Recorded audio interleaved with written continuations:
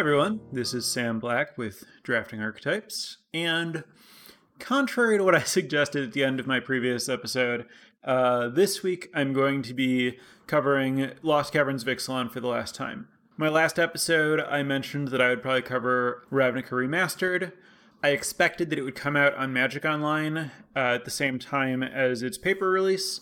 That's not the case. It actually comes out on Magic Online today. And the weather here was not very cooperative to attending paper Magic events. So I have not had a chance to play the set, and so I don't really have anything to say about it. And I also, since then, realized that there is an arena open this week that will be using Lost Caverns of Ixalan.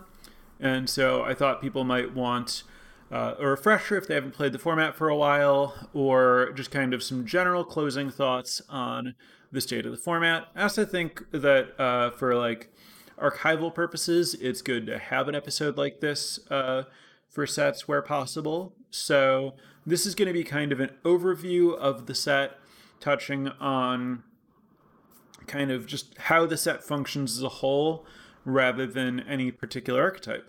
So let's get into it. As always, the notes are available at patreon.com/draftingarchetypes. So while no set is perfectly balanced color-wise, once you actually like play it and get into the data, there are always going to be some archetypes that perform better than others, some that are more popular to draft than others.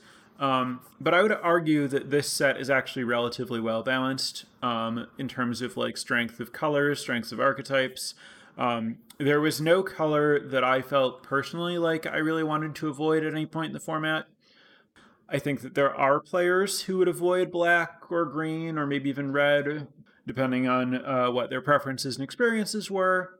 I found that when those colors were being avoided, there's a lot of value to be had in playing them.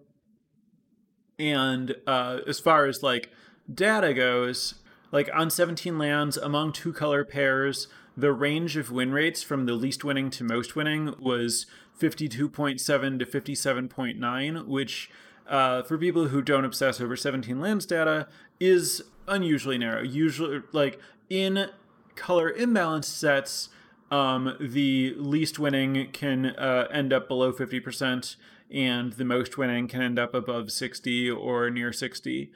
Also, for people who aren't very accustomed to 17 lands, the reason that that 50% is bad, which is unusual, is both that two-color decks usually do better than decks that are more than two colors, and more importantly, this is averaging win rates from 17 lands users.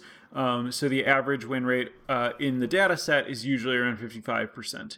So 55, you can basically subtract 5% from every percentage to get to like its more real percent. That's not perfect, but it's pretty close. So anyway, despite the similar win rates, I will note that there were some archetypes that were drafted radically more and radically less than others. Blue-white, for example, was very popular, while blue-green as a two-color deck was very, very rarely drafted. So basically, all of this matches my experience. I wasn't trying to avoid any particular colors, but I would try not to play certain colors with certain other colors. But it was less that I felt like I needed to actively avoid it, and more that there was nothing that tempted me to do it. Like, usually the strong cards that I would start with in one color would have some kind of synergy that was looking for some sort of thing that I knew a certain other color wouldn't support, and so I wouldn't see anything in that other color that made it seem like I should go into that color. Like, it wasn't like I felt like, oh, if I accidentally start taking good white cards and good green cards, then my deck will have this problem. Like, in the very, very, very distant past, like in Onslaught Block Limited, you might see good green cards and good white cards and go into green-white, and then have a deck that couldn't win because those sets didn't have removal, and those colors, rather, didn't have removal, and there were utility creatures that you had to be able to answer or you would just lose. There's not something going on like that in this set where like you can take good cards and end up with an unplayable deck because you combined the wrong colors. It's more that if you take a white card the white card will often want you to take artifacts, and then there won't be any green artifacts that you want. And so it'll never occur to you to take those cards together. So fewer traps and more just places where there wasn't really an incentive. From a design standpoint, I think that there were specific themes that were built into the set that worked better or worse than others. Some that like really didn't come together, and some that came together in a big way. I think that most of the artifact stuff, crafting, and kind of the other artifact, like the pirate artifact synergies, like Captain Storm specifically, were very heavily supported, while like the red-black descend if you descended this turn, and the green-white if your creature is larger than its base power thing really didn't show up. So it's kind of the big picture stuff, but I want to talk more about kind of the dynamics of the format and the gameplay, if that's the best way to discuss what I'm getting at as a group. You can determine for yourself whether that is a good description once I get into what I'm talking about. So there are some sets where after drafting it for a while, I feel like I just want as much removal as possible, and all the best commons are all the best efficient removal spells. Wilds of Eldraine comes to mind as being pretty close to that end of things. You know, I really wanted all the Torch of the Towers and Candy Grapples and stuff like that I could find. Lost Caverns of Ixalan is not that kind of set for me, or according to the data. Among the top 10 performing commons, only one of them is a removal spell, which is really unusual. There are a lot of reasons for this, and I think that like unpacking those reasons really tells you everything that you need to know about kind of the general context of this set. I don't know if that's like where the causality is there. I think that it's just very linked. Like the structure of the set needs to be a certain way for the removal to not be that great. And if you understand the structure that makes the removal not that great, you kind of understand the whole structure of what's happening in the set. So first, between craft abilities and discover caves, it's very rare to run out of stuff to do with your mana. Because it's rare to run out of stuff to do with your mana, cheap spells are at a premium. That should be a good sign. Like, that should make cheap removal better, but it also makes cheap creatures better. And if people are mostly trying to play all of the cheap creatures, then you're less likely to trade up on mana with a removal spell. So an abundance of cheap creatures is relatively bad for spot removal. Second, there are different classes of removal spells. There are cheap removal spells that don't really answer everything or don't fully answer things, like Petrify. And then there are expensive removal spells that do answer things but cost a lot of mana, like Ray of costing 5 mana and letting you scry 1 to exile a creature, vehicle, or non-basic land. And each of those classes of removal spells has a bad matchup, basically. If you have a lot of Deadweight and Abrade and Sunfire Torch type removal, you're going to have problems with expensive craft things and dinosaurs that are just like a lot bigger than your removal can handle. If, on the other hand, you have, Petrify and Ray and Quicksand Whirlpool, you're going to struggle with Captain Storm in particular, but also just kind of like Pirate aggro and various go wide decks and 1/1 flyers for 1 and stuff like that. There's just a much larger potential mismatch for your removal spells than I think there is for creatures. The very classic "there are no wrong threats, only wrong answers" applies here. Third, Descend, counting permanents in your graveyard, punishes putting instants and sorceries into your deck, and a lot of the decks that would want removal care about Descend. This is kind of a narrow consideration, but it goes a little bit wider than it seems like, because even the decks that don't specifically care about Descend, like blue-white, cares about artifacts in graveyard to craft, and so your instants and sorceries are kind of like eating into your possible like artifact synergy spots also. There I'm going to talk more about the synergies that exist in this set and their role, but basically there are not a lot of like instant and sorcery synergies. Like there aren't any. There's no like magecraft type stuff. Nothing that, you know, there are a variety of kinds of things that mechanics that could exist or do exist in other sets that reward you for putting instants and sorceries in your deck in some way.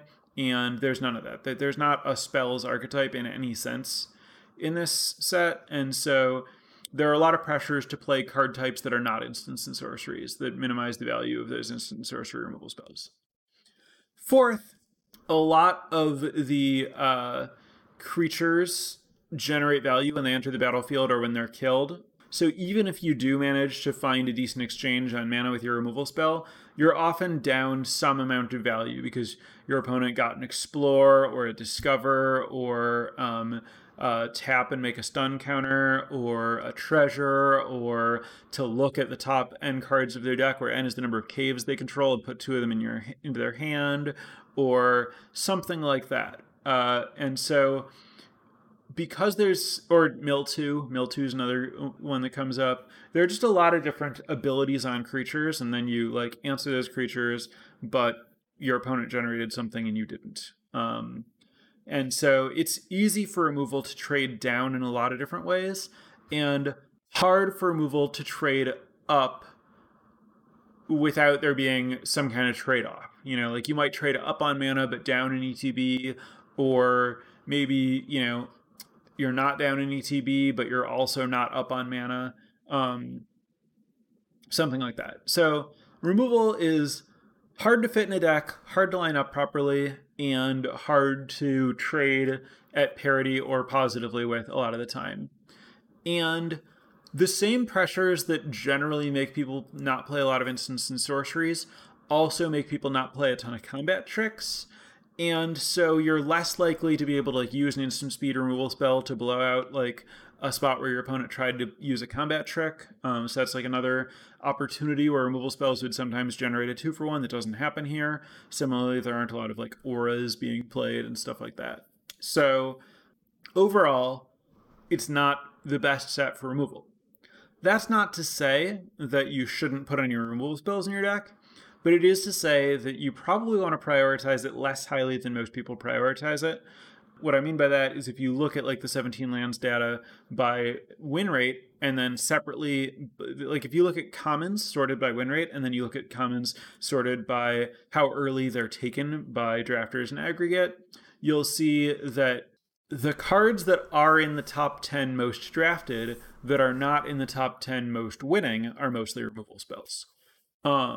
So people are still drafting removal highly, even though removal isn't performing exceptionally. A braid is not a common with a win rate in the top 10 commons, but it is the most highly drafted common by an appreciable amount. So some of those cards are overrated, so that's something to be aware of. Also, while I think that you do want to take removal rather than not taking removal, like at some point in the draft, I do think that you want to not play a ton of removal, and specifically to be careful playing too many of a single kind of removal spell. So you might want, 1 or 2 deadweight or braid, cheap removal type things, 1 or 2 ray, whirlpool, boulder, that kind of more expensive removal. So yeah, you want to just kind of like hedge your removal exposure and then just use your removal more judiciously in the games. And that's most of what I have to say about removal situation. Because removal is weak, how creatures line up against each other just matters a lot. When you play a creature, it's more likely to be in play. More decks are more likely to be more creature dense. And so keywords are important. Death touch is very high impact. And how death touch, how your creatures line up against your opponent's creatures is just a big deal. If you're someone who has a 1/1 death touch creature and your opponent has big ground creatures, that's meaningfully good for you. If you're someone who has flyers and your opponent has 1/1 death touch creatures or other creatures that are generally trying to block but can't block your flyers, that's meaningfully good for you. If like if your creatures are just like incrementally like a little bit bigger than your opponent's creatures, all of that stuff matters.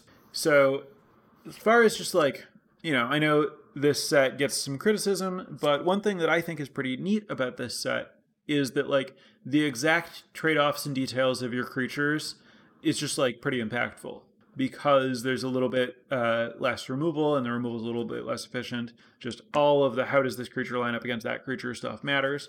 I think that's part of why Panicked Allosaur overperforms.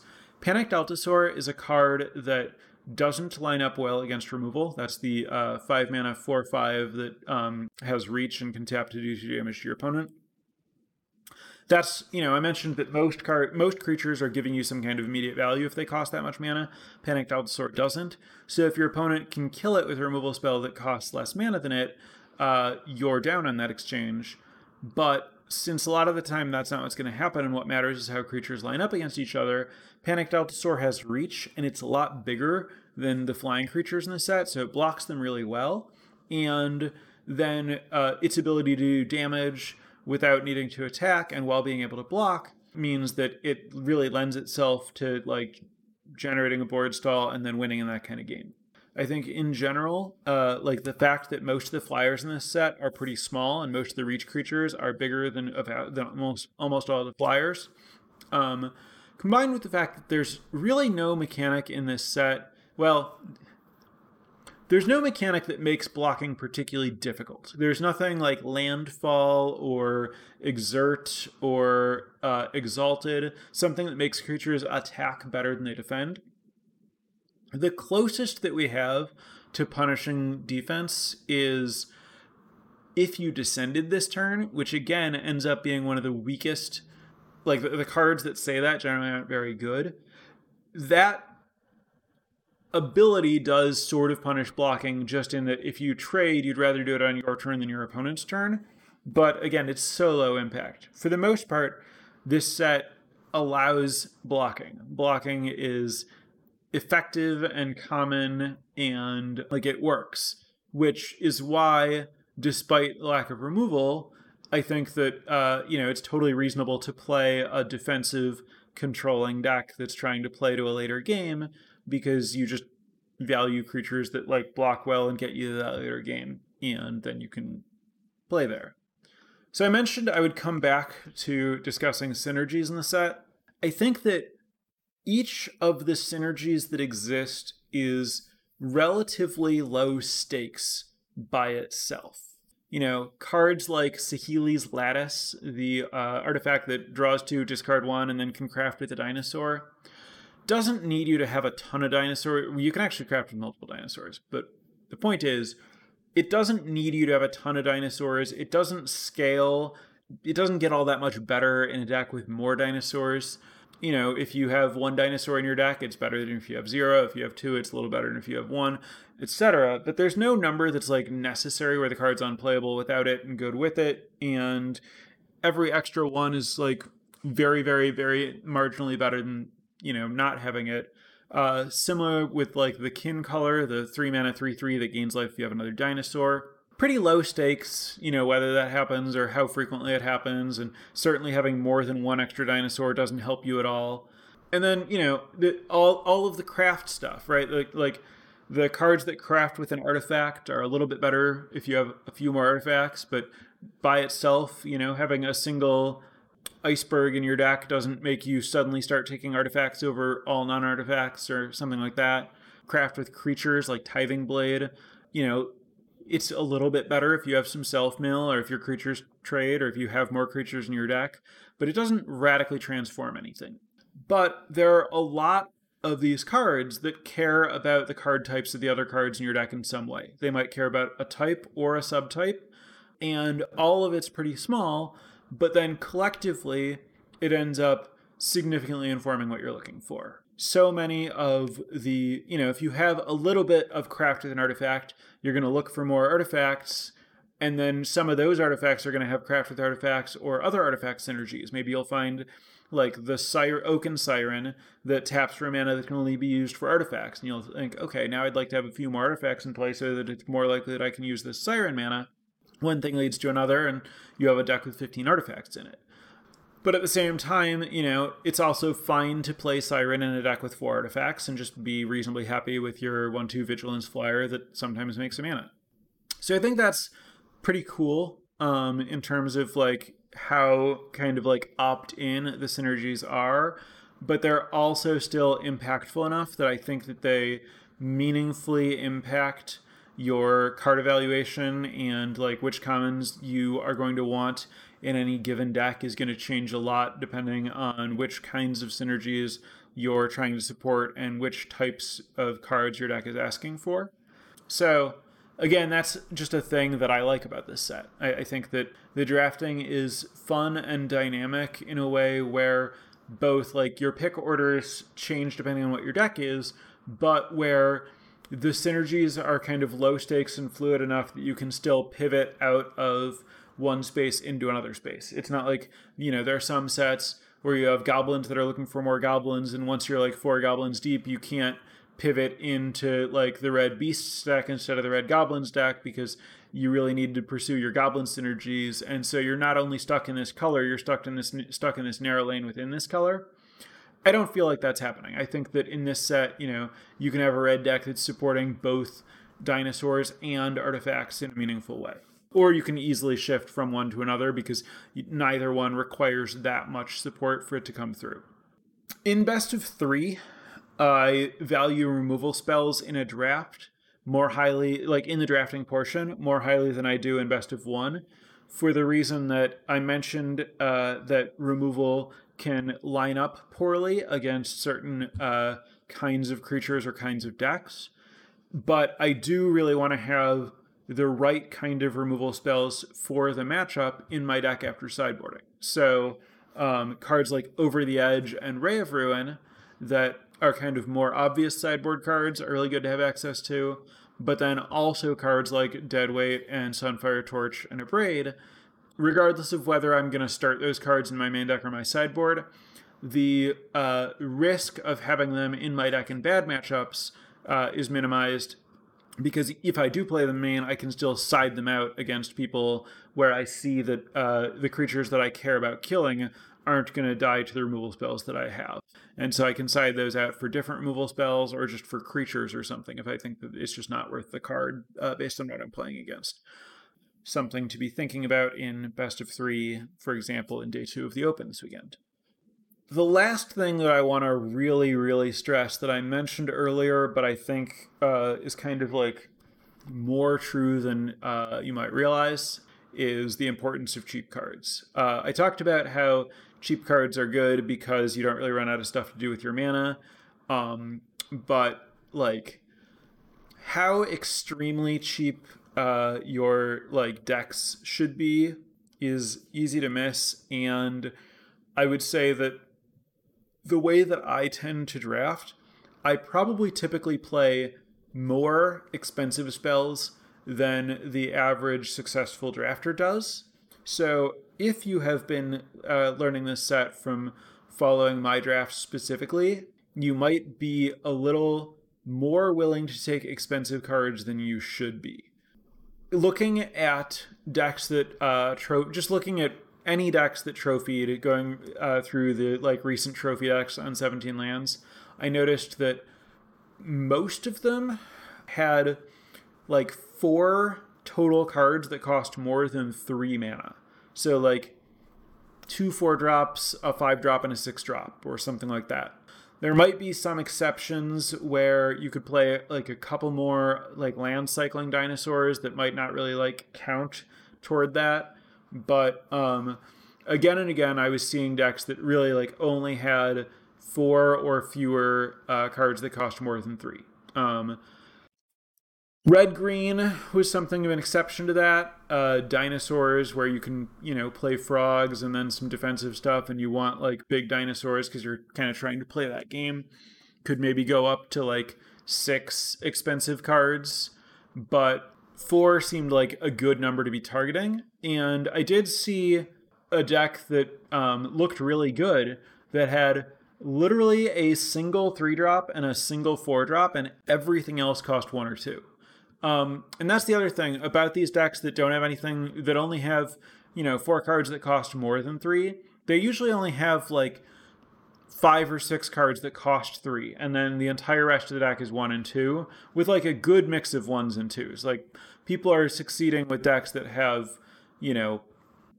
5 to 8 1-drops, in addition to just enormous numbers of 2-drops. So it is certainly true that blue-red has the lowest curves, but just in general, I think that when in doubt, highly penalize cards that cost more than 3 and try to play as many 1s and 2s as you can is a very good baseline approach to the format. Casting multiple spells and using all of your mana early is really, really good in a way that I think fits into kind of everything I was talking about. You get more synergies and you have like more objects that are like doing those synergies. You get to, double spell and then still have stuff to do with your mana late.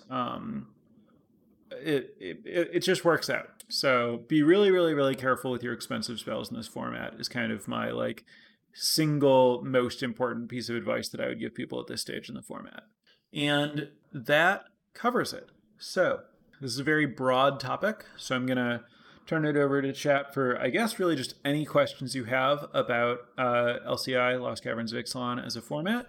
While people are thinking of those, want to, as always, both thank my newest patrons. Thank you very much, Nick and Morsov. Really appreciate the support. And for anyone else who's interested in supporting my work and the podcast, this is really kind of my full-time deal, so I really appreciate it. Be sure to check out patreon.com/draftingarchetypes to see if the offerings and such look good to you. On the topic of removal, Unlucky Drop has an unusually high win rate for how clunky it looks. Do I have any idea why this would be? Unlucky Drop might look clunky in this format where, everything's cheap and I'm saying you don't want to play a lot of 4-mana spells and stuff, but it is a class of card that typically performs pretty well. Like, it's very common to have, a million different cards have been printed that have basically Unlucky Drops text. It's like, the number of copies of that card that you can play in Commander is very high. And I think that in general, that card is pretty good. I think its numbers might look surprisingly high in this set, but I think they're lower than the comparable card in most sets' numbers. The reason why that kind of card is good, it's instant speed, hard removal. Like, it answers anything at any time. And it plays pretty well in like blue tempo decks, and blue tempo decks are pretty good in this format. So again, I don't think you want a lot of them, and I think that if you're in a more controlling deck, I would be more skeptical of it, although, I still want to have like one of that kind of card that can, potentially answer at least temporarily whatever I need to answer.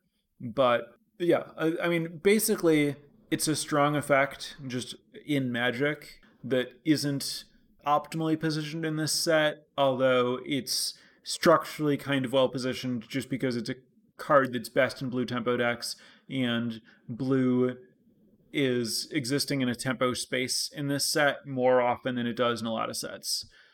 Also, removing to deck instead of to graveyard is kind of nice in this set, where people are punishing you for removing their stuff to their graveyard, both in terms of adding to descend count, like it doesn't increase their descend count, and in terms of, not running into another chance and stuff. What is my favorite common?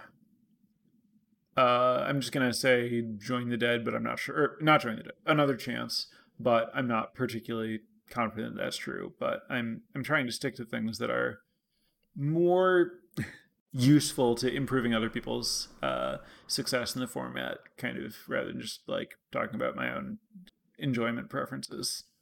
I've surprisingly done pretty well with blue-green, no real synergy, just the good blue cards and good green cards. Do I think blue-green's win rate is skewed from people trying to stick to the Explorer theme?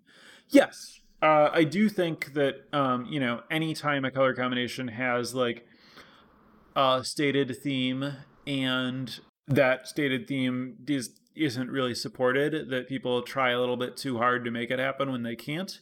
So there's going to be a little bit of that. I mostly think that blue green's just like existing in a very, very small sample size. It's drafted so much less than the other decks that I wouldn't put a lot of stock in the win rates there, just because the sample sizes are relatively low, and if it's working for you, I would just assume that you found something that's like reasonably good and stick with it. How aggressive or fast is the format considering the high count of 1 and 2 drops?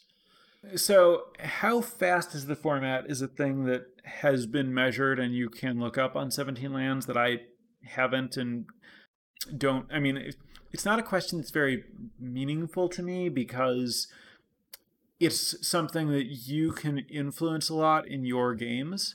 And so I feel like when I'm playing, I have the ability to make games faster or slower to a significant degree. And I just want to like draft with a plan to make sure that the game is the kind of length that I want it to be. So, like, I think that it's probably pretty fast in most experience because like the most played decks are mostly trying to make it fast, but it's definitely not the kind of set that's like deterministically fast, which I think is important. And then considering the high count of 1 and 2 drops, like the having a lot of 1 and 2s lets you curve out and go fast, but your opponent like also has 1 and 2s, and like the 1 and 2s can mostly be blocked and answered and stuff in a way that like people do that stuff, but it doesn't end the game there, right? Like Constructed has a million 1 and 2 drops, but it doesn't necessarily mean that every game ends on turn 5. Did I mention how very little reach, like fireballs and active treasons and stuff, exist in the format? Yeah, there's not a ton of ways to like steal a game from someone who's trying to stabilize.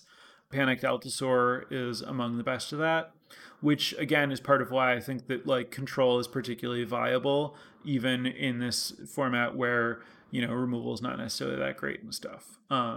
Like it kind of goes along with what I was saying about the way that creatures lines up, just like makes blocking possible. The fact that there aren't mechanics that stop blocking, and then similarly there aren't mechanics that just like kill someone who's trying to block.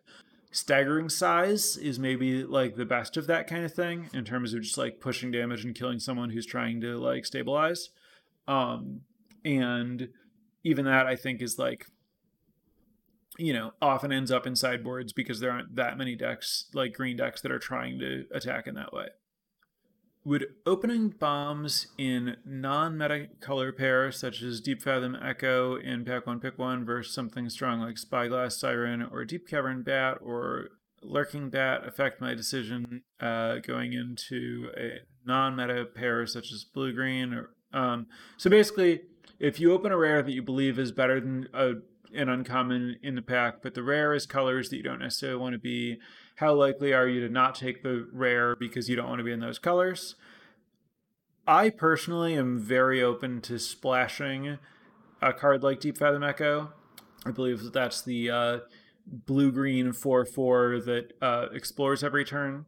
I wouldn't necessarily take it over Deep Cavern Bat, but the fact that it requires blue and green mana isn't like a strong strike against it for me. I think that like blue-green as a 2-color deck isn't drafted very much, not because you shouldn't put blue and green cards in your deck, but because you're more likely to have a third color in those decks, and I'm very comfortable operating in that space. Anytime, you know, there's always some kind of trade-off to taking a gold card over a monocolor card, Pack 1 Pick 1, but in this format, because I think that it's not that hard to splash if you want to, and because I don't really mind any, like there aren't really colors I'm trying to avoid. I don't personally go super far out of my way to avoid taking splashable gold cards. I do go out of my way to avoid taking like 2-mana gold cards, especially if they're an archetype that I don't really want to be. Like I underdraft Captain Storm because it's such a big commitment. But I think that there are a lot of valid approaches to that question. Is a person historically low on pacifism type effects? That's talking about me. I'm one of those. How do I feel about Petrify in this set? And why is it better or worse than pacifism in the average set? So, Petrify is the best performing removal spell in this set. The reason for that is that it is a better pacifism than pacifism. It costs 2 mana, and it's a rest for 1 less mana. It stops attacking, blocking, and activated abilities. So it's a relatively good version of that effect. And all of the removal spells have meaningful things that they don't answer. Like a braid is very versatile, but there are just a lot of creatures that matter and have 4 or more toughness. And also, like I was saying, answering something with a permanent, meaning that if you like mill the Petrify, it is a card for your descend. And when you answer something with Petrify, it doesn't go to the graveyard. So it's a good answer to gods. It's a good answer against people who care about getting things back from their graveyard or things being in their graveyard. So it makes sense that it's relatively strong in the context of the format for that kind of effect. There are also not like good, like the bounce spell that exists, Brackish Blunder, generates value when it bounces a tapped creature. Your petrified creature is not usually going to be tapped, so your like bounce spell to save it isn't going to generate value compared to something like the Geist Wave that like draws a card if it bounces your own thing that generates meaningful value if you're like saving your own creature from a pacifism. And like but this is an object that they can use. Like in this set, part of why removal is bad is when you kill a thing, you're giving your opponent an object that they can use for craft or something like that. So the object in play, like an object that is in play, is a comparable, like a pacified creature is a comparable amount of value to a dead creature. So it's more similar to removal in that way. I'm still like lowish on Petrify because it's still sorcery speed and it still like doesn't interact favorably if you have a card like Tithing Blade in your deck, but it's certainly, a good format for that card. Are there any interesting combos I've yet to try out in this set? Well, the real answer is probably, and I haven't tried, but I might not know them. That's why I haven't tried them. But I guess the one that comes to mind is basically just the Cash, whatever it's called, the uncommon that comes with 2+1/+1 counters with anything that it works with, creatures that have Explore, having another copy of it or whatever. I haven't played with that card, I think. I will also say I recently lost to someone who was playing the it was a green-white deck that was splashing 2 of the uncommon blue 2/4 that gets +1/0 and unblockable when you explore, and then playing the 1 mana 1/1 that explores for 3 mana. That was an effective combination. Their deck was a little bit low on evasion, but able to like generate a board stall, and making having 2 creatures that they could like explore twice and attack for 8 unblockable is a good way to end a game. So that's a combo that I have not personally played. I imagine there's a decent number of things like that. Very little talk in the wrap up of Caves. Is that just because I've made my position on Caves well known already? Yeah, I don't think I have anything to add on the topic of Caves. I still like drafting them the same way that I've talked about, and I still don't think that I think that they impact the format in the way that I've discussed in terms of like having something to do with your mana late. But I think that most players mostly don't draft dedicated cave decks, and so they don't like have a large impact on like what's happening in the format on a meta level. Is there a card I have drafted too much because it fits my playstyle, or I liked how it played out, not because it was strong? I guess if it fit my playstyle and I liked how it played out, I'm not sure how I would know that I've drafted it too much. Like, too much indicates that it's been a problem, and it's hard to know what would have happened if I'd been drafting it less. So yeah, like Hoverstone Pilgrim is a card that I've drafted much more than other people, because I like how it plays. Like, I like that kind of card in any format. I really enjoy that kind of play pattern. But then also, when I play with it, I'm able to do the things that I want to do with it. And so it like works for me and I keep doing it. And so then, like, am I doing that not because it's strong? Well, I'm doing it because it has a kind of strength that I can play to.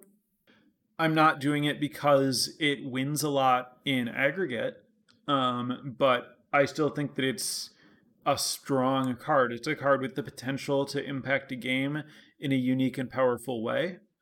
I suspect that that's true of, any of the like pet cards that I have. And there are certainly a lot of cards that I like in this set more than their win rate would suggest, or more than I know other people like them, cards that I take more highly than other people, cards that mill you for two, cards that are Hoverstone Pilgrim, caves. But again, it's hard for me to say that I've been drafting them too much because they work for me. In terms of reading signals and giving signals, would I take a card that is not as strong as another card in the pack to avoid a specific color, knowing that it will be a contested color? Has that not been happening in LCI?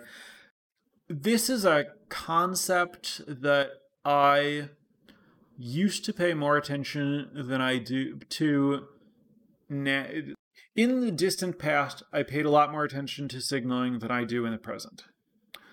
I think partially in the distant past, there were fewer playable cards in drafts, and so it was more important to be in an open lane, because if you weren't in an open lane, you would just not have enough cards to make your deck work. Whereas now, the best cards are a lot better than all the other cards, but you're gonna have plenty of cards that are not bad, such that anytime I have an opportunity to take a card that's really good, I just want to take it, and I don't care what people around me are drafting, because I'll still have enough playables to make it work. And having the really good card is going to matter a lot. Also, it's easier to splash in modern sets than it was in sets 20 years ago. And so that's another reason that I just care less. Like, if I take a strong card and I get cut on that color, I'll just draft a different color and splash the strong card. So I don't know. Maybe I cared more about signaling at a time when it wasn't right to do that. Like, maybe it was always not right to pay that much attention to signaling, or maybe context is just different. But I would say that I worry very, very, very little about signaling in terms of like, oh, this pack has like 4 good black cards and only 1 good green card, so I'll take the green card and pass all the black cards. That stuff used to matter to me a lot, and I barely think about it these days. Did I ultimately decide what was the best strategy for Rakdos in this set? Yeah, I mean, I feel pretty good about the idea of drafting Rakdos with a mindset of drafting Orzhov in Ravnica, where you're trying to play a control game that has like kind of passive, reliable ways to nickel and dime your opponent over time, like Panicked Altasaur and Flipped Tithing Blade and Zoyoa, that are just kind of like doing damage that it's hard for your opponent to interact with while you generally play a defensive game. My biggest surprise from 17 lands win rates compared to my initial impression of the card, I'm going to say it has to be Atali's Favor. Atali's Favor is a card that does really, really well and is very easy to overlook. I think it's like a difficult card to evaluate in terms of just like you really don't know what your output is, and we don't have a lot of cards like it to compare it to. And it's a card that can kind of like fail if you don't have, like, if you want to play it on 3 and you don't have a 2-drop, or if you hit a card that's like not useful immediately, but does well because, it's normal. Oh, also it's a card where you can get 2 for 1, right? Like if your opponent has open mana and it's your play and you just cast it on a creature and your opponent kills the creature in response, then you're in really bad shape. But the default play pattern where like you play a 2-drop, they play a 2-drop, you put favor on your 2-drop, you hit a 2-drop or a 3-drop. Now you have a really good attack with your 2-drop that's like a 3/3 trampler into their 2/2, and you also like put something else in play. Like, it kind of upgrades your 2-drop into a 3-drop, and then either also plays a 3-drop or plays a 2-drop. If it plays a 2, or a 1, and it's not so good if it hits a 1. But if it hits a 2, which is like the average case, then you still played a 2-drop and a 3-drop on turns 2 and 3, but you got to kind of play your 3-drop on turn 2 and your 2-drop on turn 3, which is a little bit better. Like you're up a little bit of like extra damage there and stuff. So yeah, I think Italia's favor is kind of the big winner from the data. All right, I've kind of wound down again after the last call, so I'm gonna wrap it up here. Thank you so much, everyone, for tuning in and asking questions. As I've mentioned and alluded to, I've really enjoyed this set for its entire lifetime. This set was kind of out for a particularly long time in terms of there not being another draft set, and it's interesting that like a set that I know has received mixed reviews from the community has really held up for me the whole way. So this was a win in my book, at least, and I'm looking forward to the Open this weekend. I don't know if I'm going to get to play enough on day 1 to make day 2. I'm attending a Cube tournament in Milwaukee on Saturday.